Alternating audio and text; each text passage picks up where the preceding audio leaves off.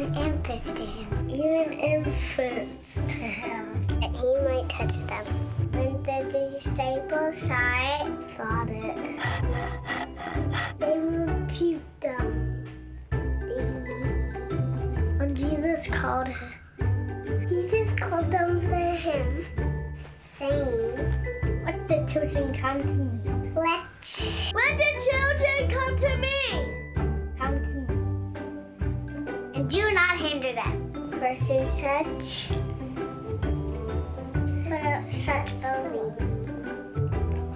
such belongs the kingdom of God. Truly I say to you, whoever does not receive the kingdom of God, the kingdom of God like a child, shall not enter it. Shall not enter it. Shall not enter it.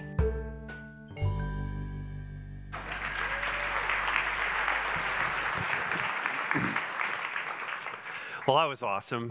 What a great way to have the scripture read to us. And I hope that you were able to, not that you want to look past the cuteness, but you were able to look past the cuteness a little bit to actually hear the scripture as it was read to us. Because that's where we're going to be looking today. And it's in Luke's gospel. Jesus said this. I'll remind you of a couple of the lines here that we'll be looking at. Let the children come to me. Do not hinder them. For to such belongs the kingdom of God. And then Jesus said, whoever does not, this is so important, whoever does not receive the kingdom of God, 3 words, like a child, shall not enter it. See, there are many people who believe in God, but actually who have no criteria in place to determine how that relationship with God actually works. To ensure that they have a relationship with him, or to use Jesus' language from this passage, to ensure that they belong to the kingdom of God. And we should think about what it takes to belong to his kingdom, to be in relationship with him. And that's something he wants. He went as far as to send his one and only son. He loved us so much, he sent his one and only son so that a way would be made for us to be in relationship with him. And so if you're here today and you weren't aware that God really wants that two-way relationship with you, then please hear it. That's what he wants. And I want you to think about this even more in terms of what it takes, having criteria in place. What does it take to be in relationship with God? Because we have all these human relationships, all these horizontal relationships, and we think about the criteria for those relationships all the time. We're in marriages, we have friends, we have workplace relationships, we have parents, even with our neighbors. There's a sense of what it takes to have the relationship. There are mechanisms in place to actually get into the relationship and to help us when the relationship is strained to see that reconciled. In other words, in all of our human relationships, we know whether we're in or we're out. And yet, there are people who don't give any thought at all to whether or not they're in or out with God and what it would take to have a relationship with him. They somehow have fallen into a place where they think that it's okay to live life the way they want it, believe in him, live life the way they want it, pay no regard to God whatsoever, and that somehow at the end of their life, God will simply allow them to enter heaven and to be with him forever. Only that isn't at all the way it works. And we'll see that in today's passage. So the question that we need to ask ourselves is, what does God say about getting right with him? What does God say? That's all that matters. What does God say about how we get right with him? And that's what Jesus was getting at in his words about children in this incident with the children. Getting right with God means what? Do you want to go after that? Let's get the answer to that. Everybody ready for that? Just say ready. All right. So let's get after this. First of all, admitting, this is where we start, admitting I can't do it by myself. admitting that I can't do it by myself. That is to say, and this is something of a dirty word to adults, this is admitting that I'm dependent on someone else. Now, notice the first verse. We'll have the passage up on the screen. The first part of the first verse. Now that's parents, were bringing even infants to him that he might touch them. Parents were bringing their babies to have Jesus bless their babies. You can totally see moms doing that. You heard about Jesus and the miracles he'd been doing and the teaching and how he was just impacting so many lives. And I want you to bless my baby. Well, of course they were doing this. And for their part, now in it, the kids didn't really have a choice. I mean, it's clear here that there were infants being brought to Jesus, and though those infants are utterly helpless and, here's our word, completely dependent. Utterly helpless and completely dependent. They're infants. They can't feed themselves. They can't dress themselves. They're still pooping their pants. Can we say that in church? Pooping their pants on Easter Sunday? An infant is 100% dependent on his or her parents. Now, set that thought aside for a second as we think about the core of what we believe. Namely this, that salvation, the means by which we get into a relationship with God, salvation, the means by which we are forgiven of our sins, is by grace alone. That is to say, it is unearned and undeserved. It is by grace alone, through faith alone. The only way you get it is by expressing faith in Jesus Christ. We're going to talk a lot more about that in a few minutes. It is by grace alone, through faith alone, not of works. In other words, we are 100% dependent on God to get into this relationship with him. Now, children, infants, if they could think about such things, and they don't, because they just come naturally into this, but children get that their parents are going to house them and clothe them and protect them and feed them and bathe them and teach them. Infants are the quintessential freeloader. They depend on their parents for everything. And for them, it's all, for an infant, it's all receive, receive, receive. They don't give very much back. And what they do give back needs to be taken out to the curb.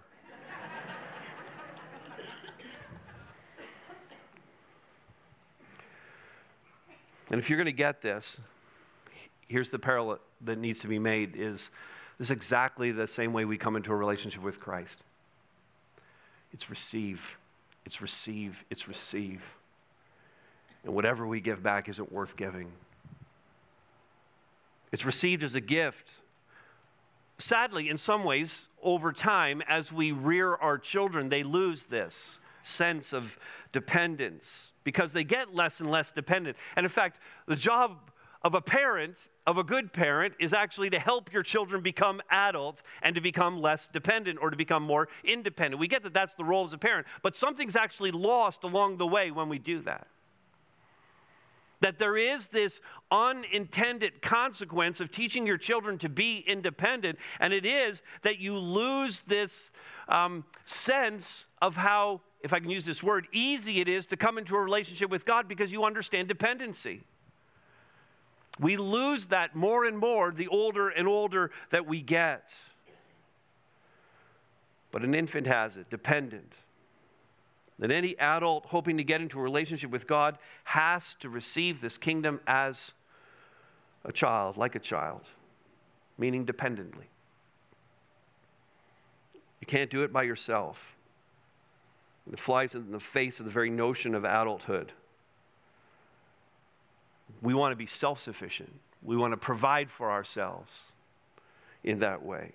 But I need to look at my relationship with God entirely differently than that. In fact, I was thinking about Jesus' teaching in the Sermon on the Mount, Matthew 5:3, and the very first of the Beatitudes, which he uses to introduce the Sermon on the Mount, the very first of the Beatitudes is, "Blessed are the poor in spirit." Now that phrase simply means, blessed are those who have come to the end of themselves. They've come to the end of themselves.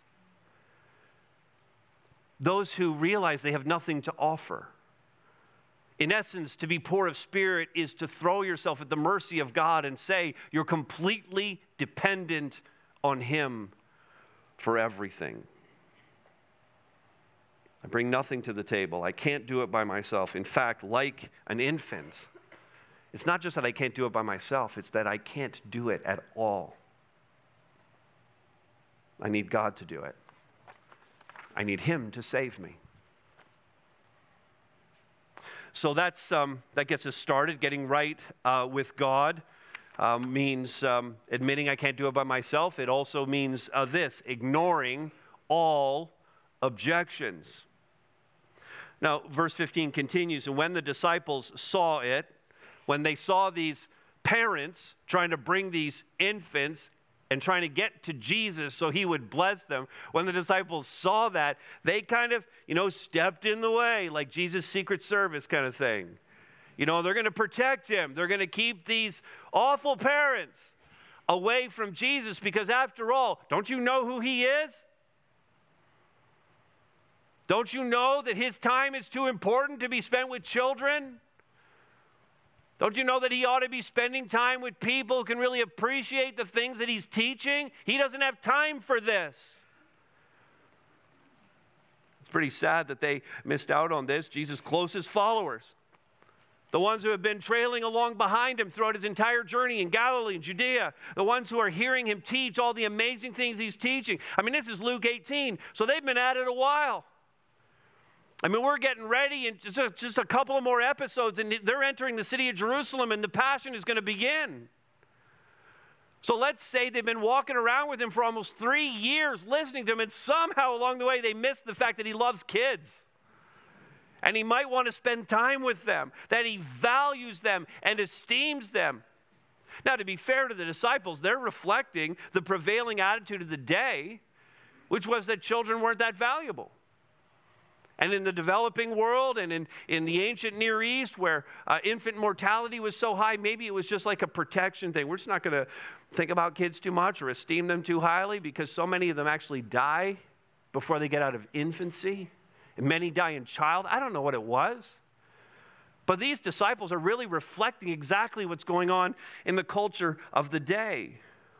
So it's to be expected that they would object to this waste as they saw it of the Master's time. Now, so here we have these disciples kind of standing in the way, objecting to what Jesus really wants to do and what these parents want. And for us, we think about objections to the message of the gospel.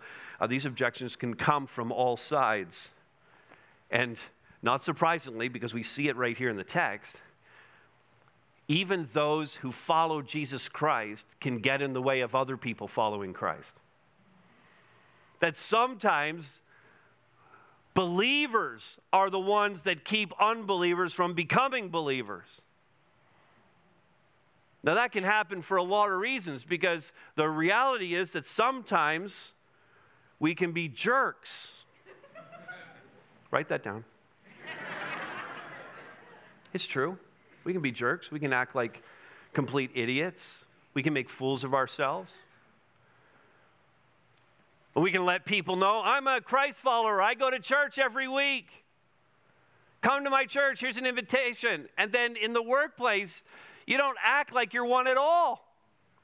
Or your neighbors look over the fence and they're like, that guy's a Christian? Or people in your own family who know you best are like there's just no consistency. You're saying this when you're with these people and you're living this out when you're in the house. So obviously believers can get in the way of people becoming believers. Is that a shock to anybody? Or churches. I don't need to go through all the examples, but there's so many examples of churches that have just not stood up for children, not stood up for women, not done the thing they're supposed to be doing, and become so ingrown and so about themselves and not living out the gospel that people are like, why would I go to church? Okay, so we got that established, correct? Sometimes we can get in the way. We can be the objection to people coming to faith in Christ. And then people have a whole bunch of objections of their own. Okay, get us out of the way. And now they have like some big questions, some deep, often philosophical questions. I met with a man this week who was actually in the 8 o'clock service, and as far as I know, he's not a believer. He wouldn't really profess that. And he asked me the question this week because I invited him here, and he said, if God is real, why is there so much suffering in the world? Why doesn't God do something? Well, that is a great question, isn't it?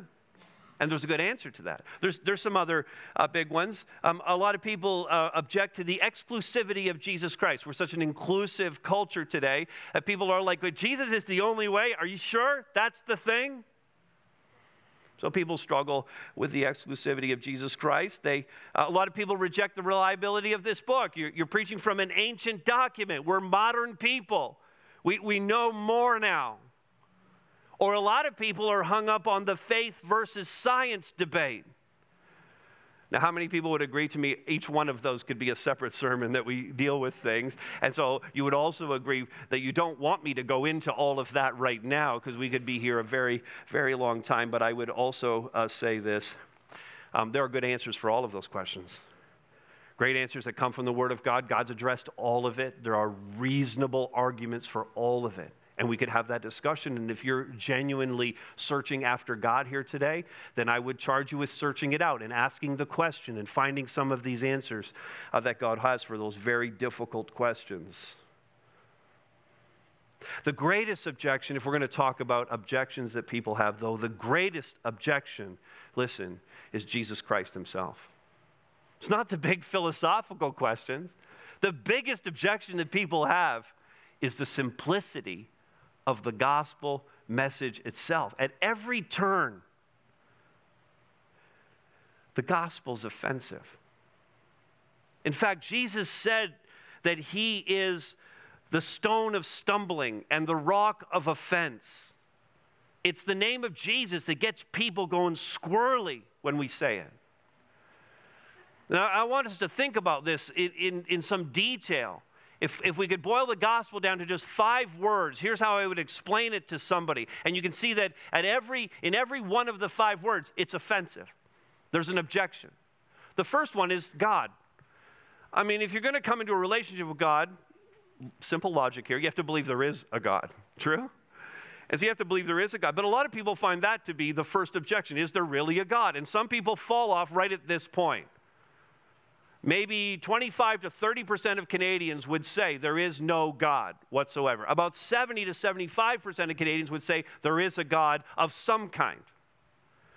And so right away you lose some people here. This is the objection. But you have to start. If you want to be in a relationship with God, you have to start with an acknowledgement there is a God to reconcile with and to be in relationship with. Secondly, now we have to say something about humanity. Secondly, and some people will object here, humanity is sinful. In a general sense, all of humanity is tainted by sin. This world is tainted by sin. But as an individual, I also need to confess there is none who are good. Not one. That I personally am a sinner. Once I've established these 2 things, but you can see where the objections are coming now, the third one is I need someone to die in my place because the condemnation of sin is death. And so Jesus Christ is that substitution. That's the third word. Now I must believe that God sent his son to live as a human being, incarnate in the flesh, lived a sinless life, and gave himself on the cross a cruel, wicked death, unjust. But he gave his life as a substitution for you and for me. A lot of people object at that level because they simply don't believe in the historical Jesus. They don't believe in the Son of God coming to do that very thing. They don't believe in the atonement or the covering of our sin, the substitutionary death of Christ. But if you get past all of these now, the third one, you can give mental assent to that, but do you, here's the fourth word, do you believe it? Do you believe it? I mean, it has to go beyond just mentally agreeing. I have to internalize and believe that Jesus Christ not only died on the cross, but he died on the cross for me. And I need to, this is the only thing that we bring to the table, just faith. Just believe it. And if you have this, finally you have life. And Dan prayed about it. You have abundant life here. You have eternal life promised with God in heaven, all eternity. And that's something that is beyond compare in what this world would offer to you.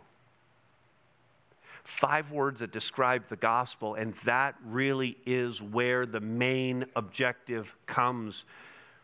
Either people will surrender understanding this, or they will not. And we need to get to the place where we're ignoring all objections. The world finds this message about Jesus offensive. They find the exclusivity of Jesus' offer offensive. They find the admission of guilt, of sin, offensive. Religions in the world, including versions of Christianity, find the simplicity of the gospel offensive because they're religions, and they want to tell you that there must be ritual, there must be liturgy, there must be certain prayers, there must be a certain amount of giving, there must be all of this tradition built in and all of these works that help you gain your salvation, and it's a lie. Religion objects to the gospel because religion seeks to enslave.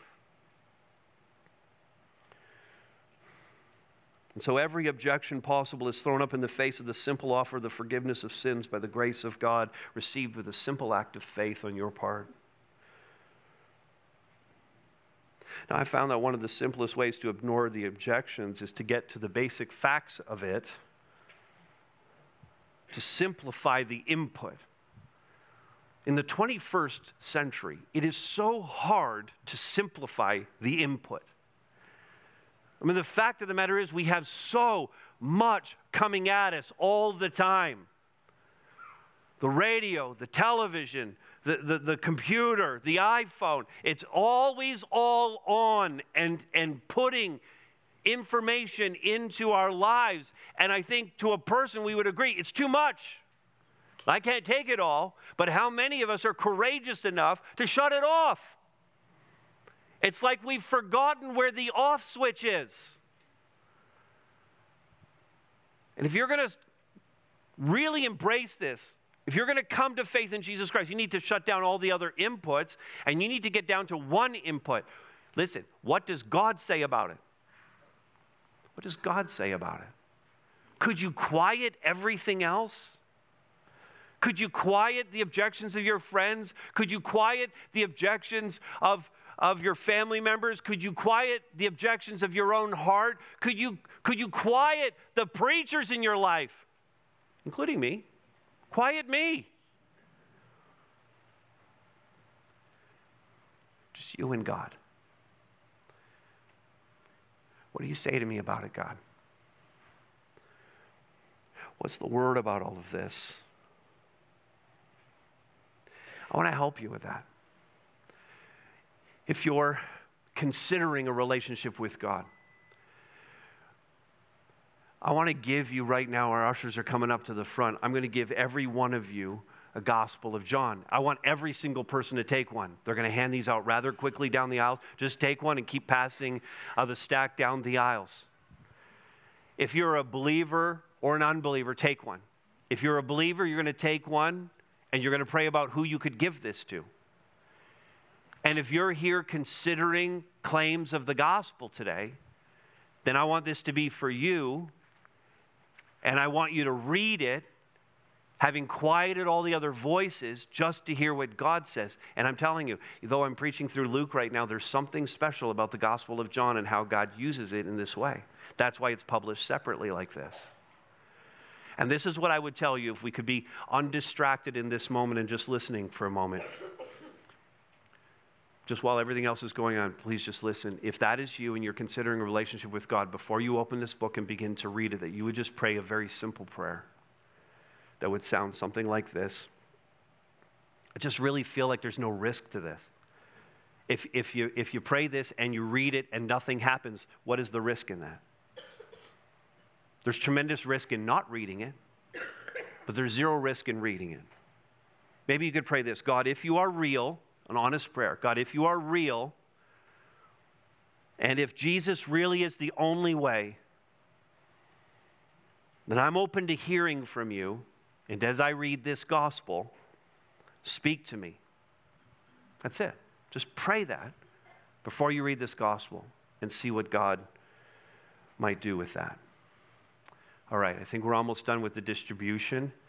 And this is more like, I know a lot of times when you get the giveaway, that's the end of things, but this is more like the Ellen show where we're giving something away, but there's still a lot of show to come. Okay? One more point to look at. Getting right with God means, you good for the third one? Everybody good? Coming to Jesus. Getting right with God means coming to Jesus with childlike faith.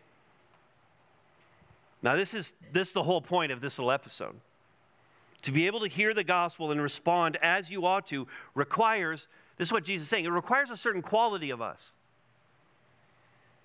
Verse 16, but Jesus called to them. He's calling to the parents who are carrying the babies. You picture him kind of calling around the disciples, okay? Let the children come to me. And you kind of feel like he's turning to the disciples here now and saying, don't hinder them. Can you picture him turning and looking at them? Don't hinder them. For to such belongs the kingdom of God. So childlikeness in some way is a characteristic of God's kingdom. So that sounds like something we should figure out. And then he tells why that's so important. Verse 17, truly I say to you, whoever does not receive the kingdom of God like a child shall not enter it. Yikes. I mean, we're just having this nice little story about children, and all of a sudden people are getting in and some aren't.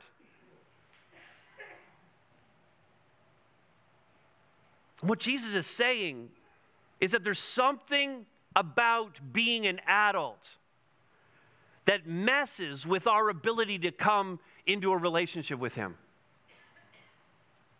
I mean, that should be alarming because this room is like 99% adults.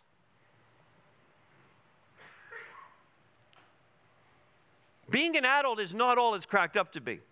Have you found that out yet? I mean, I'm 53. I've known that for a while. It's not all it's cracked up to be. It would do us well to kind of figure out where we're off the track a little bit and seek to be more childlike. What are the things about being an adult that are making it hard for me? So I heard this little story. I think this is going to help. This is Emerson. His family, the Hoffmans, are part of our Harvest family here, and he's eager. He's eager. This is what I've learned about Emerson.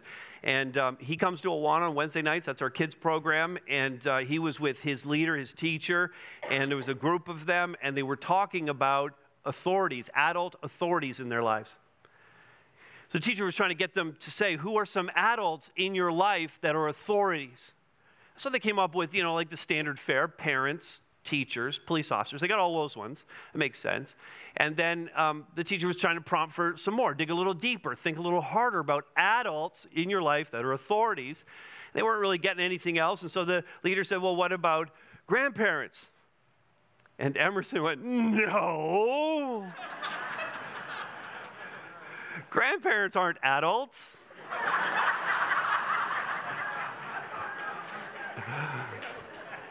Now that's amazing. First of all, a couple of observations. Emerson obviously has awesome grandparents, correct?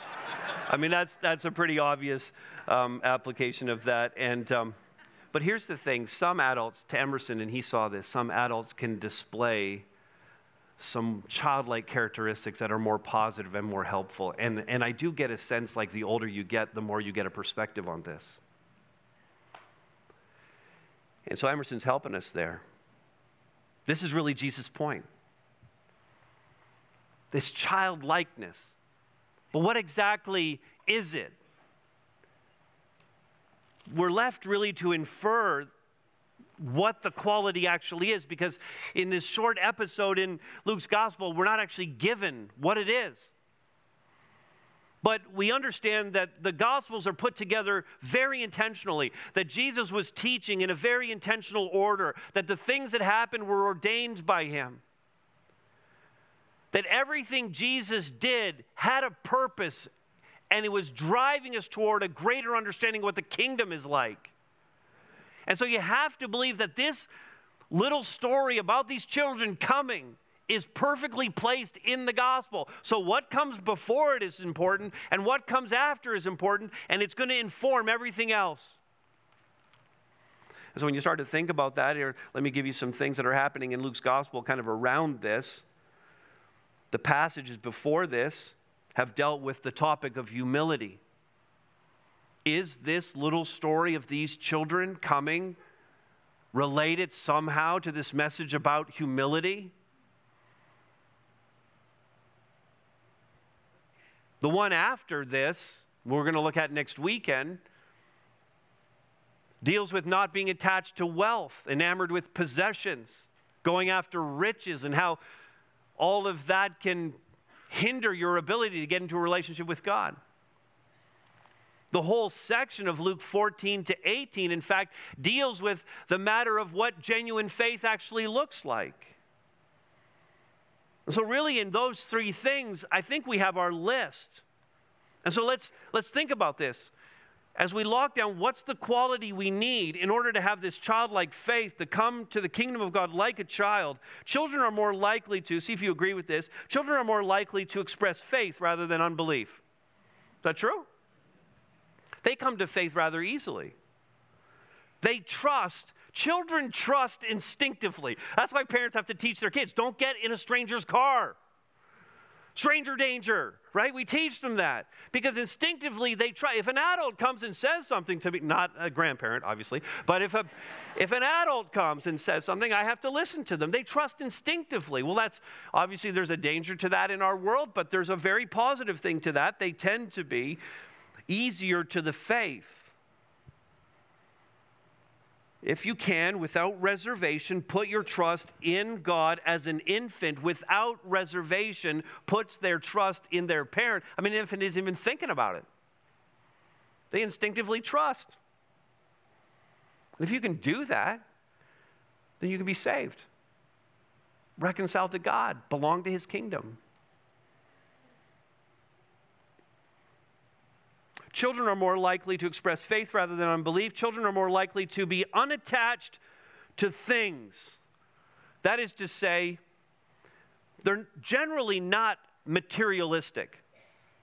I'm not talking about two 4-year-old boys who are fighting over a dump truck and one gets bashed over the head by the other with the dump truck. Oh, you want it? Not talking about that. Again, the context is infants. Infants are not materialistic. They are not thinking about where the milk is coming from. They are not thinking about who's going to change their diaper. They're not thinking about what house they live in or where their bed is or how rich or poor they are. They're not thinking about it. Infants are 100% not materialistic. They are unattached to things. Adults, on the other hand, we are very attached to our stuff. I mean, we work hard. We earn a paycheck. We buy a house. We take care of our house. We like to see that house appreciate in value. We buy things that we fill the house with. We invest for our retirement. We buy toys and trinkets and we hang stuff on the wall. And when we have too much stuff to fit in our house, we go down the road and we rent a storage unit and we shove our stuff in there. We love stuff.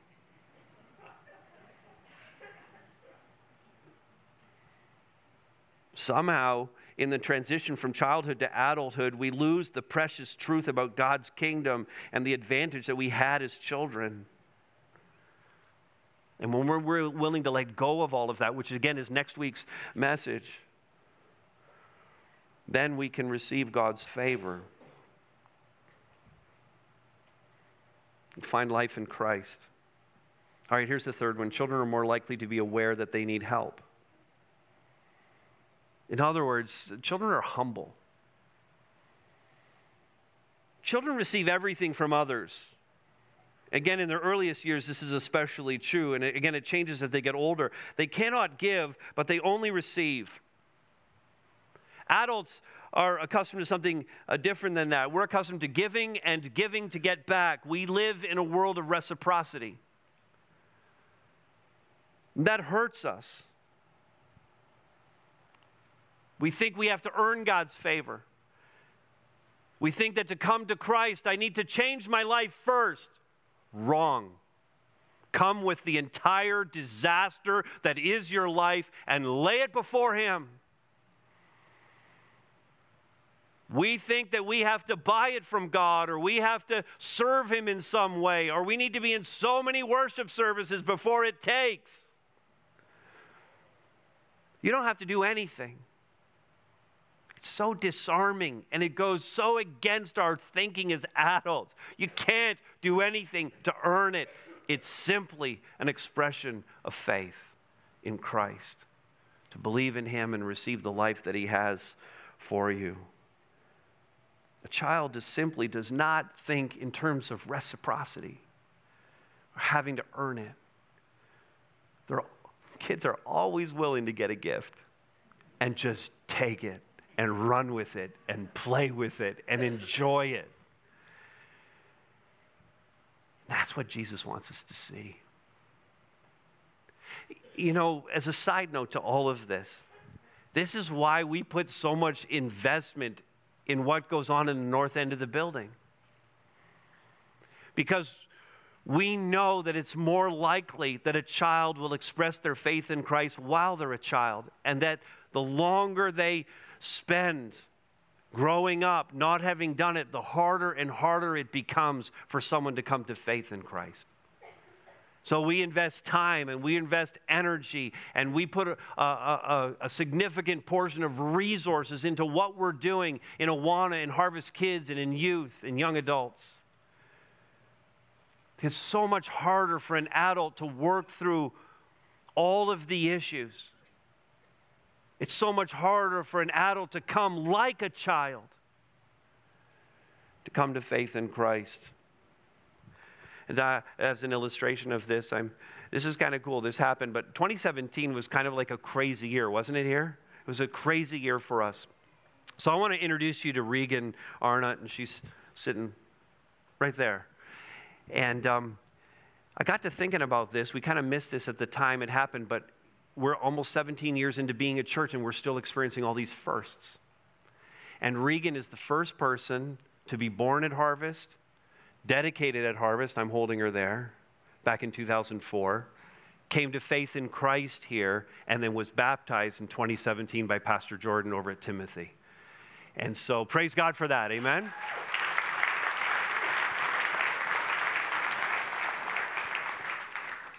From the very earliest days of her life, she heard the life-changing gospel of Jesus Christ, and she was able to come to faith in Christ, not just like a child, but as a child. And that's why we want to continue to invest in the way that we are, in the ministries that we do. It was, if I can use this word, and I don't mean for anybody to take it further, but it was easier for Regan to come to Christ in that way, for any of our children to come to Christ in that way. And it is harder for an adult. But please understand, Jesus is laying it out there for us so that anyone can come.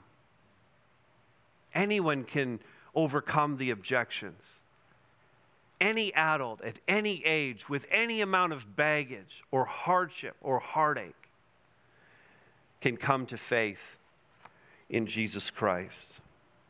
No matter how old you are, it might be a little bit harder, but you can have this because Jesus told us how. Come like a child.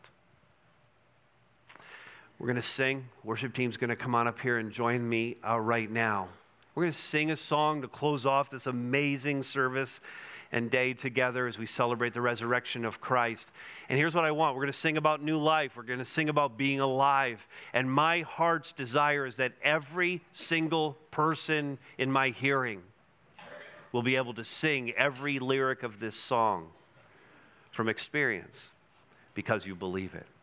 So let me pray for us, and then we're going to stand and we're going to worship. Father, thank you so much for being with us today and for the experience of just your presence in this place, for the energy and the enthusiasm that we're feeling for the resurrection of Jesus Christ. It's been awesome to be together. Father, there's a very important word in front of us, and our heart really right now would be for those in the room, those listening to this message who've experienced all that's gone on here today, but who have not yet expressed their faith to Christ. That today would be their day. That this moment, perhaps, they would confess their sin, trust in Jesus Christ, and find the forgiveness of their sins. And eternal life would be theirs. So, Father, please do that work in us. Again, thank you for giving us life through Jesus Christ and his resurrection, and we pray in his strong name. Amen.